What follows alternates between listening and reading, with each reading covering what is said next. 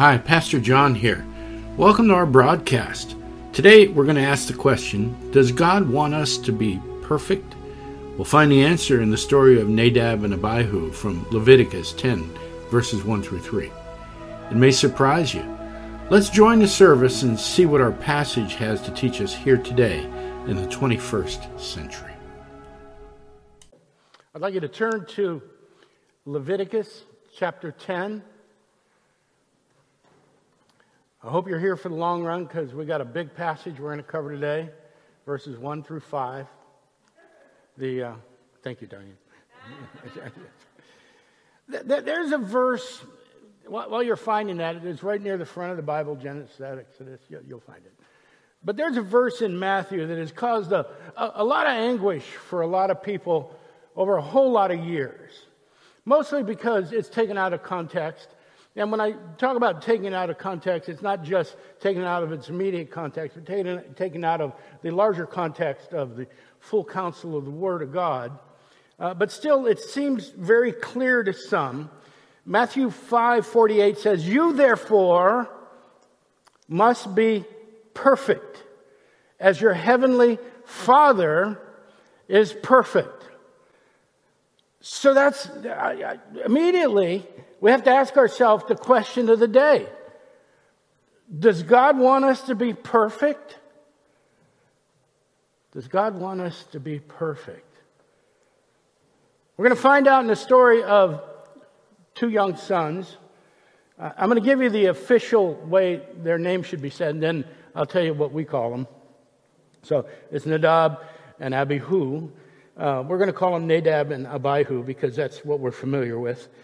I learned a lesson about pronunciation a long time ago. Don't try it because it gets too confusing, mostly for me. So we meet Nadab and his brother Abihu early on in Exodus chapter 6. They're born to Aaron and Elisheba while they were Hebrews still in Egypt. Aaron was Moses' older brother, charged with speaking to Pharaoh with and for Moses about setting God's people free and letting them leave Egypt. And eventually, there's a lot of complications there, like plagues and that sort of thing. But eventually it works and Pharaoh lets them go.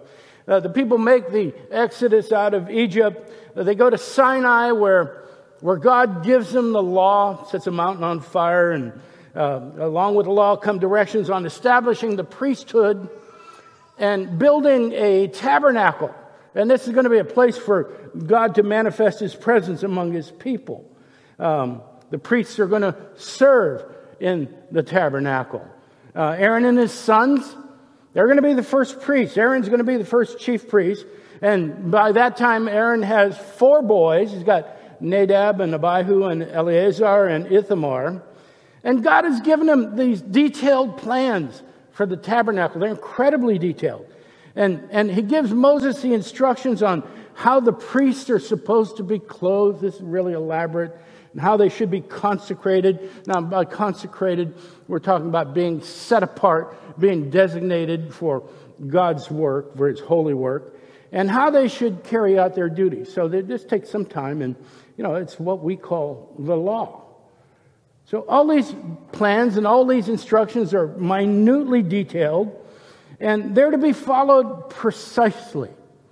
And so we need to understand that, and this is important that Aaron and his sons, they hear it all. They experience it all firsthand. They know, because they're close to Moses, they know that these instructions come directly from God. They're right there. And it's not just instructions on how to build and how to put these things together. They're detailed guidelines on how the tabernacle is supposed to work, how the sacrifices are made, when the observances, the festivals and the feasts and everything are supposed to occur, and a lot more. And God's making sure, now we need to be careful with this, and this is something we need to understand about in our relationship with God. God is making sure that His people are going to worship Him in the manner that He dictates. He's not saying, I want you to worship me, go up and make up a church service and whatever you come up with is fine. saying, here's how you will worship me. Now, part of this is because one of God's attributes, his primary attribute, which characterizes everything about God, is that he's holy. So he's going to tell his people how to worship him, and he's going to spell it out very clearly. And so at some point, all the work is done, and it's time to have the first service in the tabernacle. Aaron and his sons are consecrated. They make some sacrifices. If you take a look in Leviticus chapter 1 later this afternoon, they provide the guidelines for making those sacrifices. The animal is brought into the tent of the meeting. It's killed. Aaron and his sons throw the blood against the sides of the altar and on the altar and all over the place. The offering is then cut into pieces.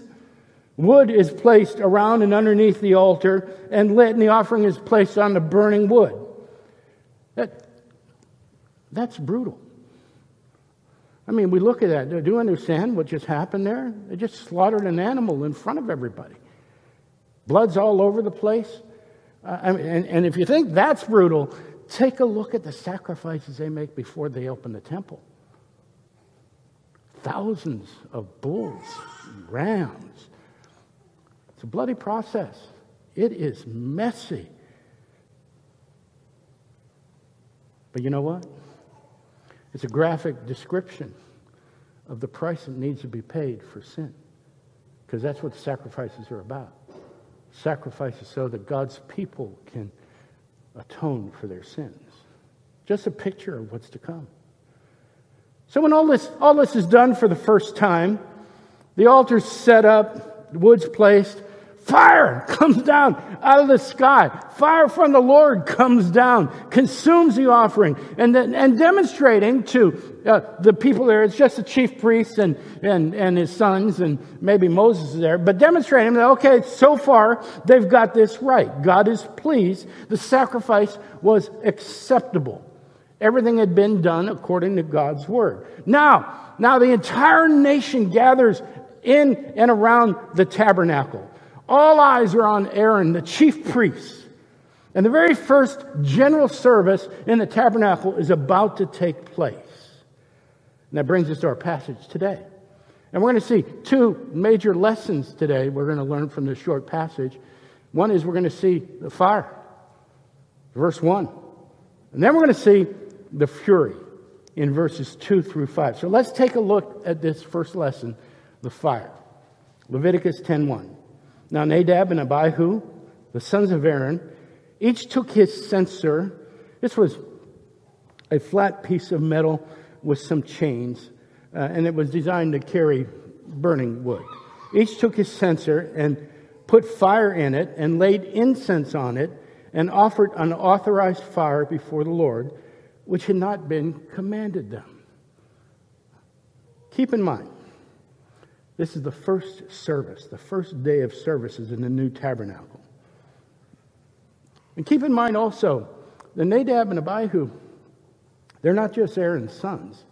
They're the priests with very precisely laid out duties. The instructions for burning incense on the altar are given to us in Exodus chapter 30, another place you can look later on this afternoon. And it warns against what they call unauthorized fire. Burning incense in the manner and by the recipe that God had prescribed. Now, most folks think that the two brothers made their own incense. But that's not what the scriptures say. Have you ever read the recipe for the incense?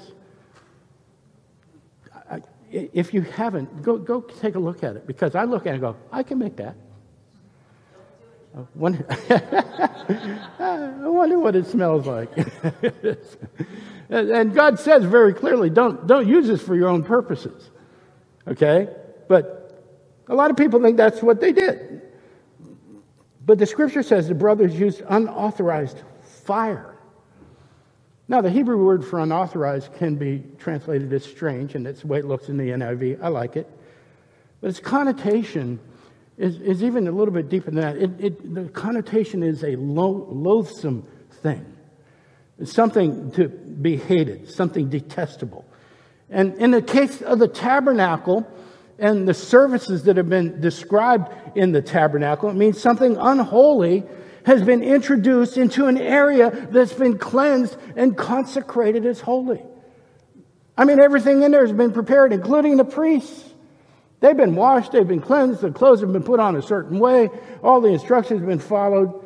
So, a lot of people think it's the incense, but it's the fire that they brought, and it's not holy. Well, that doesn't make sense. How can a fire be unholy? What's unholy about a fire? Well, I'm going to tell you something.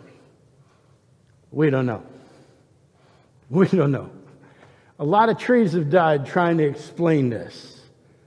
Scholars, theologians, pastors, priests, and popes have not been able to agree on the details of exactly what happened here. And I don't know either. But I'll tell you this, most people like to demonize the sons.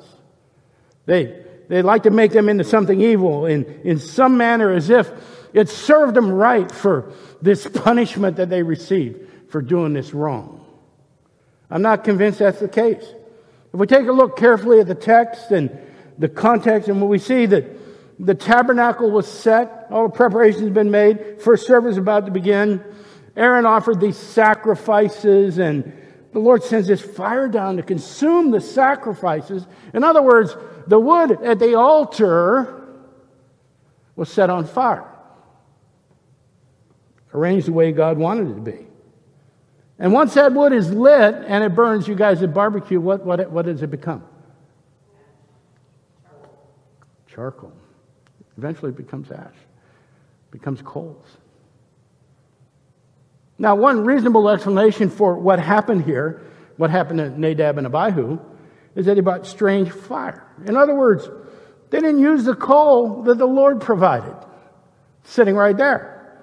They brought coal from outside the tabernacle. And again, we go back to Exodus 30 and find out that is specifically prohibited. Don't bring unholy stuff into the holy area. Yet, maybe that's what happened.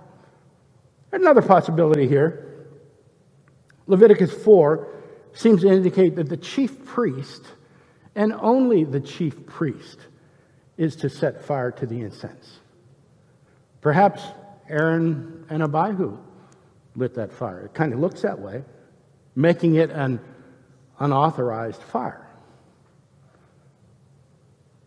Why would they do any of those things? I mean, whatever they did, why would they do that? I don't think they were lazy. I don't think they had bad intentions. I don't think they were evil sons. I don't think they were prideful. And I don't think they were rebellious. Nothing in there seems to indicate that. And think about that. Think about it. Because at this point, they're consecrated priests. They would have all the trappings, the incredibly detailed clothes, the holy utensils are all there, the respect of those around them. The community would look up to them, and they were about to inaugurate the very first service in the tabernacle. And more than that, they saw the glory of the Lord appear. They saw the fire come down. And even more than that, they were at Sinai. They witnessed the top of the mountain burning. They heard God's voice sounding like thunder coming from up there. They saw Moses' face when he came down off the mountain, shining with the glory of God. They were first-hand witnesses to the plagues in Egypt, the parting of the Red Sea, the manna, the water from a rock. They saw all of these miracles. And they also saw the consequences of sin. They watched their father lead this orgiastic party at the bottom of the mountain while Moses is up on top. They watched him make a golden calf. They saw Moses' rage and the destruction of the first tablets when he came down. They saw all that. And now these two guys, and their father are the spiritual leaders of the great nation of Israel. Anointed to be God's messengers, called to bring blessings to the world, a nation that God resides with. And they're about to have open house in his new home. And they're the hosts.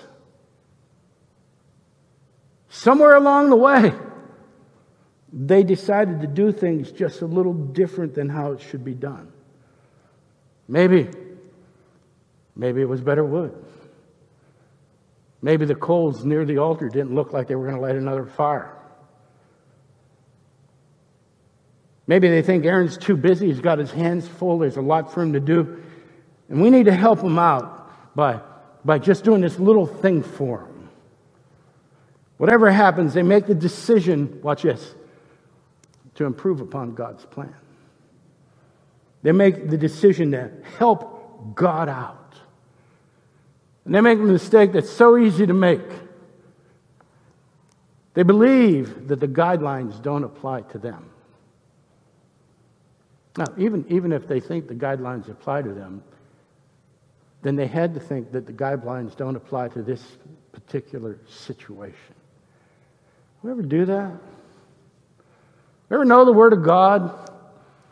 Very clearly, He's told us something we should do or not do. And deep down in our hearts, we go, oh, well, God didn't plan on this situation. Or He didn't mean that for me. He loves me. I'm sure He'll understand if I do things a little bit differently than what I've been told. It's just so hard sometimes to read the Word of God and live it. I'm sure He would understand. Could you see that maybe they were thinking along those lines? A lot going on here. Whole nation's gathered. Aaron's really busy. Fire might go out. Let's do this. Let's do this.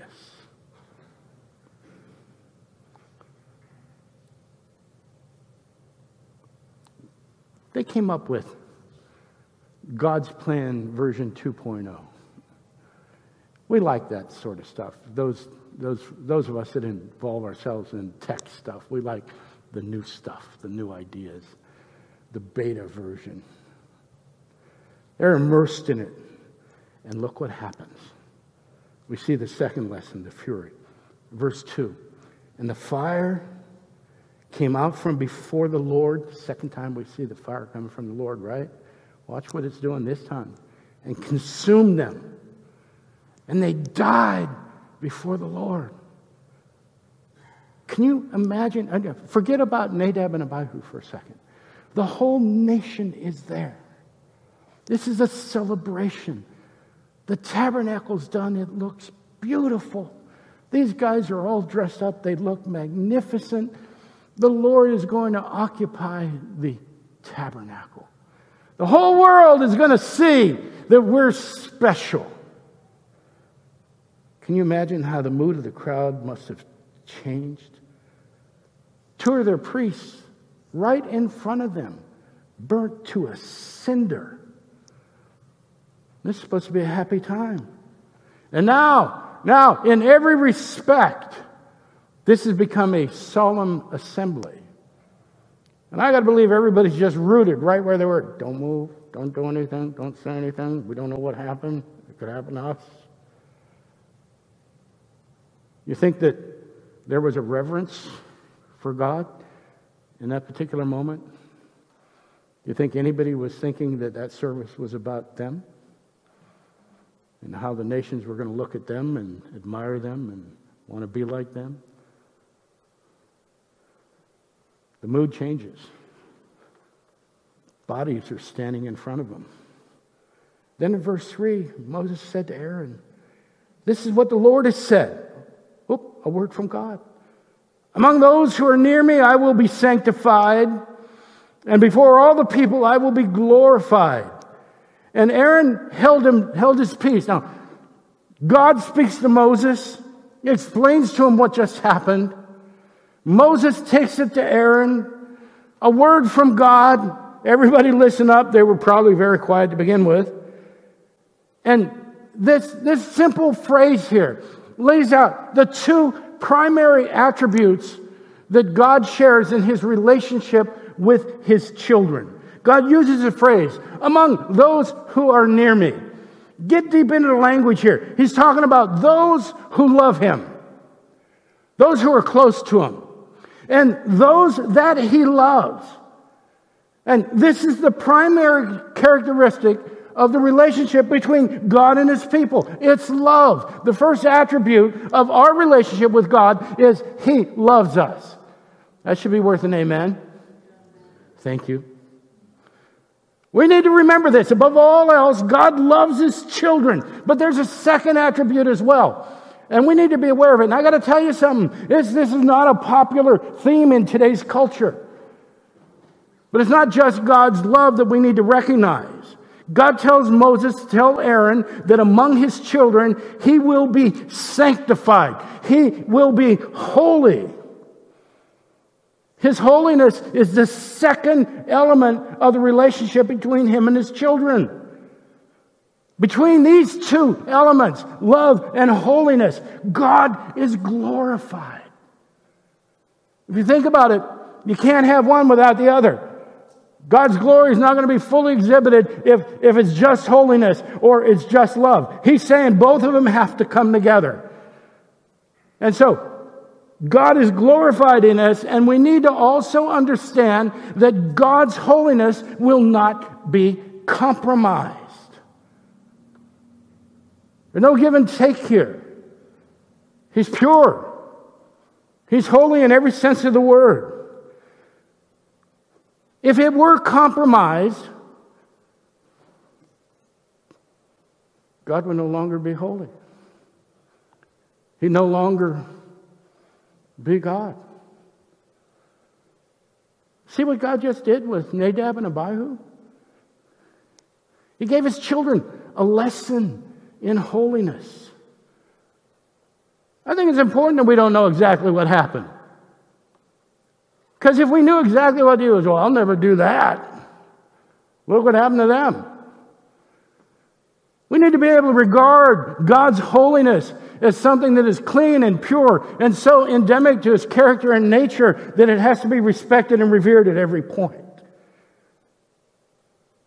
So he teaches this lesson, and Aaron gets it. Aaron gets it. He held his peace. He had to be suffering incredible grief and pain watching this happen to his sons. Aaron shuts his mouth. Verse 4, watch this. Moses called Mishael and Elzaphan, the sons of Uzziel, the uncle of Aaron, and said to them, come near. You could see them going, come near. Carry your brothers away from the front of the sanctuary and out of the camp. So they came near and carried in their coats out of the camp as Moses had said. Would you want to be part of that parade? Make sure you're carrying it right. Let's start on our right foot, whatever. But they're the ones that have to deal with it. And what we should see in God's fire is God is not to be trifled with. He's not to be taken casually. He's not our buddy. We're not going to run and jump in His lap. He's holy. He's pure. He loves us. And the fact that we love Him is because He loved us first. Amen? So He loves us, but He's holy. We need to recognize the fact that we can't just... JC is not our buddy. We don't call him by his initials. We don't sit down and have coffee with him. The people in the Bible go down on their face when they encounter him. They don't know what to do. And they all shout the same thing, wretched man am I. I'm lost. When they encounter the purity of God, they don't know how to react to it. He's so holy, it goes beyond their comprehension. His love is not our license to do things our way. It can unleash His fury, and that's a terrifying thing. So do we see these two lessons? We see this fire. God had given His plan for how His people are going to worship Him. Whatever Nadab and Abihu did, they didn't follow it. We're not sure, but whatever it was different from what they were told. I'm convinced they were trying to do something good. I'm convinced they were good kids. But it was in direct violation of what they had been instructed to do. And then we see this fury. We get a glimpse, just a peek really, at the consequences of violating God's word. Praise God. Listen to me. Praise God. Those consequences don't apply to you and me if Jesus Christ is our Lord and Savior, because he did what with God's wrath? He did what with God's fury? He absorbed it. He took it on for us. The consequences of Nadab and Abihu, they didn't have the advantage we have.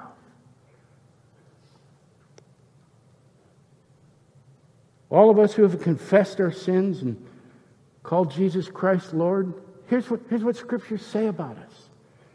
Romans 8:1, there's therefore now no condemnation for those who are in Christ Jesus. No condemnation. Sometimes we like to condemn ourselves. Sometimes we like to think that we messed up so bad God can't possibly love us. But it doesn't apply to us. But the lesson is still there, and it should give some urgency to how we share the gospel with the people around us. A couple of practical lessons here. We need to understand the full counsel of Scripture. We can't just take it in bits and pieces. We can't take the parts we like and discard the parts we don't like. There is no, I don't believe in this, or I don't believe in that. Even though it says there, I just don't believe in it. We don't get that option. The other thing is God prescribes worship. Now, he didn't come down and say, sing these songs, have this in your liturgy. We all have our own liturgies. He didn't do all that, but he prescribes worship that is God-centered. He prescribes worship that is designed to bring him glory, not to satisfy us, not to make us feel completed, not to fill us with warm fuzzies and hair standing up on our arms and that sort of thing. Worship is not for us, brothers and sisters. It's for God. It's supposed to be God-centered, God-focused. And furthermore, we just learned not to bring worldly elements into our worship. It corrupts worship. It takes the focus off God, puts it on us. I'll tell you, as pastors, we hear this all the time. You're not going to get folks with that type of music. Lights are too bright, got to turn them down. Or why don't you talk about current events? Or maybe there's too much scripture. Or why don't you do plays or skits? People are getting bored with preaching. It's not supposed to be a monologue. It's supposed to be a dialogue. You have to spice things up. Now, all those things in and of themselves, there's nothing wrong with a church that does skits or has low lights. But in and of themselves, they're not bad. But we need to understand what's behind those requests. What's hidden in those questions is, why aren't you pleasing me? Why aren't you meeting my needs? Worship is here to please God, not us. Okay, well, those are good practical lessons, but the reason we're in the Old Testament is we're supposed to be learning about the character and nature of God. We're supposed to be learning about aspects of his plan of redemption for his children. And the question of the day, does God want us to be perfect? The answer is yes. The answer is yes. Oh, no. Oh, I don't want it to be yes. But he does. God demands our obedience. God demands our perfection. Because only in our perfection will we ever be truly holy. Stick with me, don't turn me off. Because God knows in and of ourselves that we can't do that.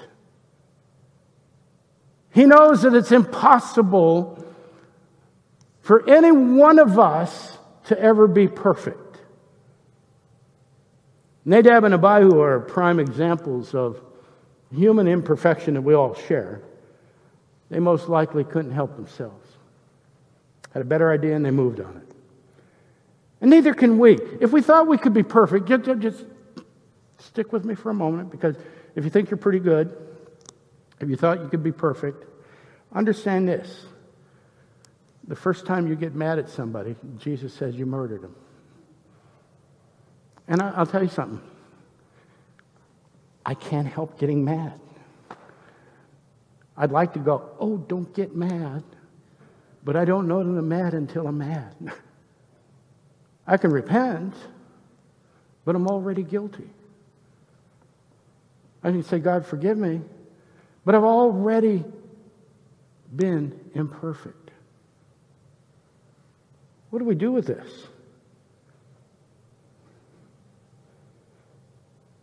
God knows this about us.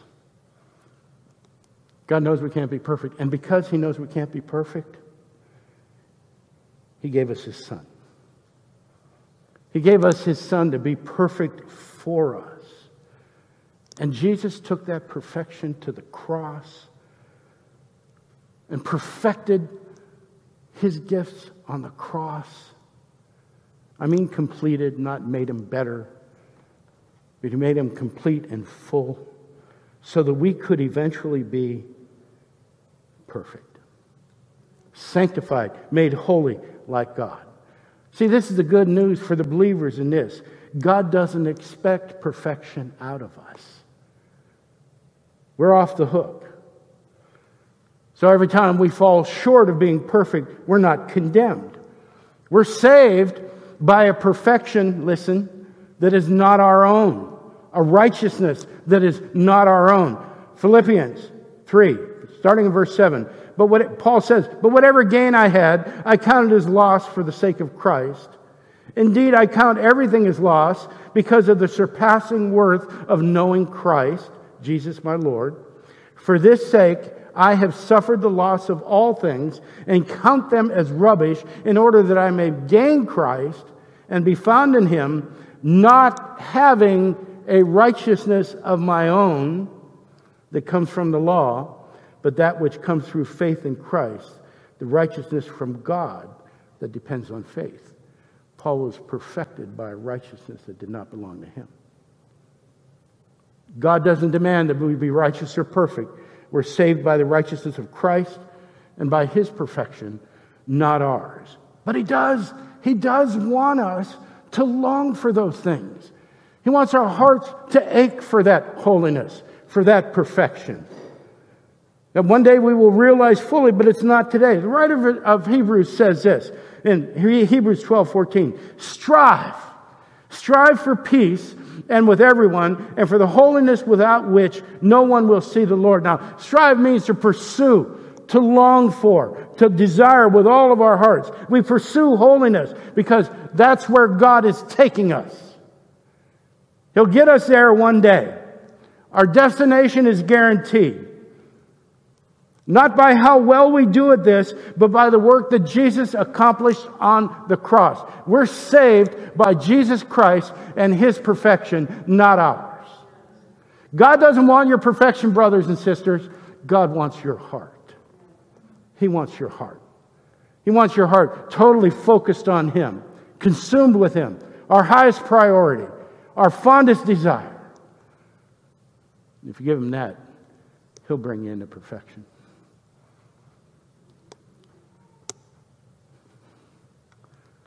Doesn't that make the sacrifice on the cross something special? Is this why Jesus said, whenever you do this in remembrance of me?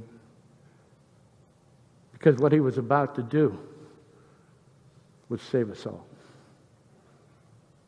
I'm going to ask Brother Jimmy to come up and lead us in communion.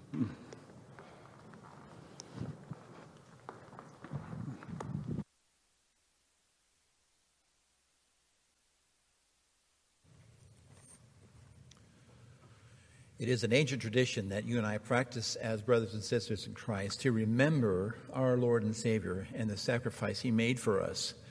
And if you think about it for just a moment, the most precious commodity in the entire universe is the blood of Jesus of Nazareth. What can one drop of His precious blood do? It washes the souls of hundreds of thousands, maybe millions and tens of millions of human beings and brings them into the right relationship with the one true God. And that's what we're asked to memorialize. Our tradition here at WBF is once a month, we take a special moment to remember that awesome work that Jesus of Nazareth did for you and for me personally by name. Think of this. The King of Kings intervened on your behalf by name, knowing you fully. While you were yet his enemy, he intervened on your behalf. Now, the King of the universe, Jesus of Nazareth, the God-man, has given you and I a special gift, and that is these moments now with him, a special moment with him to remember the work he has done by taking the elements of that last Seder meal and putting them into a new light of his glory and the work that he has done for us and is doing for us. So this morning, I'm going to ask the deacons if they would bring the elements of bread, that symbol of his body, first, because remember, that evening that he was arrested, Jesus broke that bread and he said to his disciples, and to you and I by extension, "This is my body. I'm giving it up for you." So if you'll then hand out and we'll bless these elements. Mighty God, we do thank you for the blessing of your body and your sacrifice for us. Take these now and distribute them. Thank you. So we are going to take this bread and we are going to remember the physicality of our Lord and Savior Jesus Christ. His scourging, his work of just even going out to Golgotha, bearing his plinth on his shoulders. Thank you, brother. For in this bread we remember that Jesus, the God-man, loved us to the point of delivering himself to death. And don't let anyone lie to you, brothers and sisters. He died on that awful torture device. Take this remembrance of his body and eat.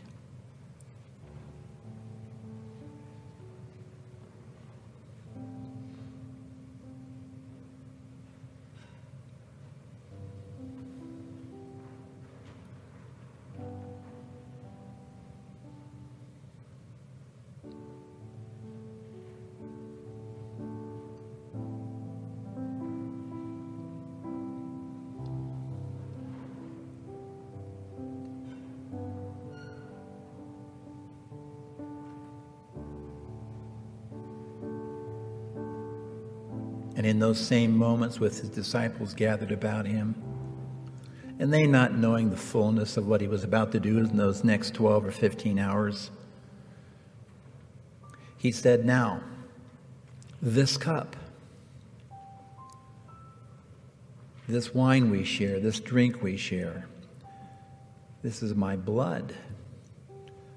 And remember, we don't use the verb spilled when we say Jesus' blood. There's no accident to this. He shed it for us. An intentional act of obedience to the Father.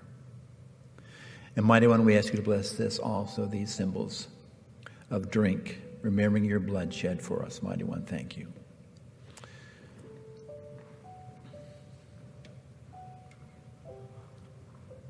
For here in the juice, we remember the most precious commodity in the universe.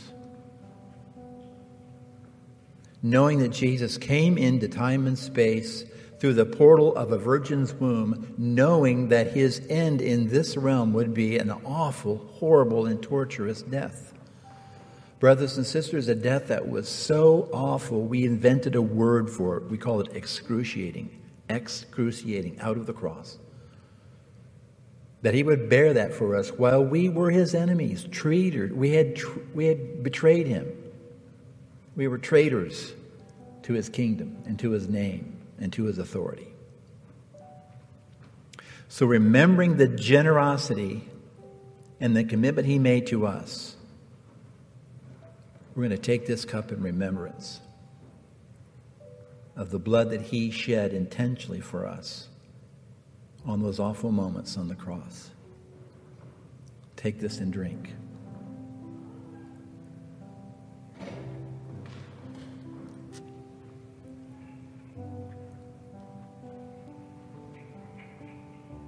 Pray with me, will you? Mighty God, who are we that you would send your Son into this place to save us from our self-imposed prison and our self-imposed sentence? That you would love us with a love that we cannot even define, that alone can find. We want you to be first and most in the life you've given us to live. And with this communion moment, we thank you for letting us be real men and women and possessing eternal life by your wonderful presence. And Lord Jesus, the gift you've given us, which is your blood and your body. We thank you. And all these things in your name praying. Amen. Pastor John back here again. If you were blessed by the service, let me ask you to do us a favor. Would you click on the like button below that little thumbs up? If you're listening on sermon audio, perhaps you can comment or even share the sermon with someone else. We'd love to hear from you. We're on Facebook, YouTube, and Twitter at WBFVA. And we're on the World Wide Web at WBFVA.org. Let us know if you'd like us to pray for you. If you'd like to support us financially, you can make donations through our website at WBFVA.org. Just click on Giving. You'll receive a tax-deductible receipt at the end of the year. Either way, we would love to hear from you or even have you visit us in person one Sunday. We meet at 46 Winchester Street in downtown Warrenton, Virginia at 11 o'clock every Sunday morning. And now, may God bless you richly until we gather again.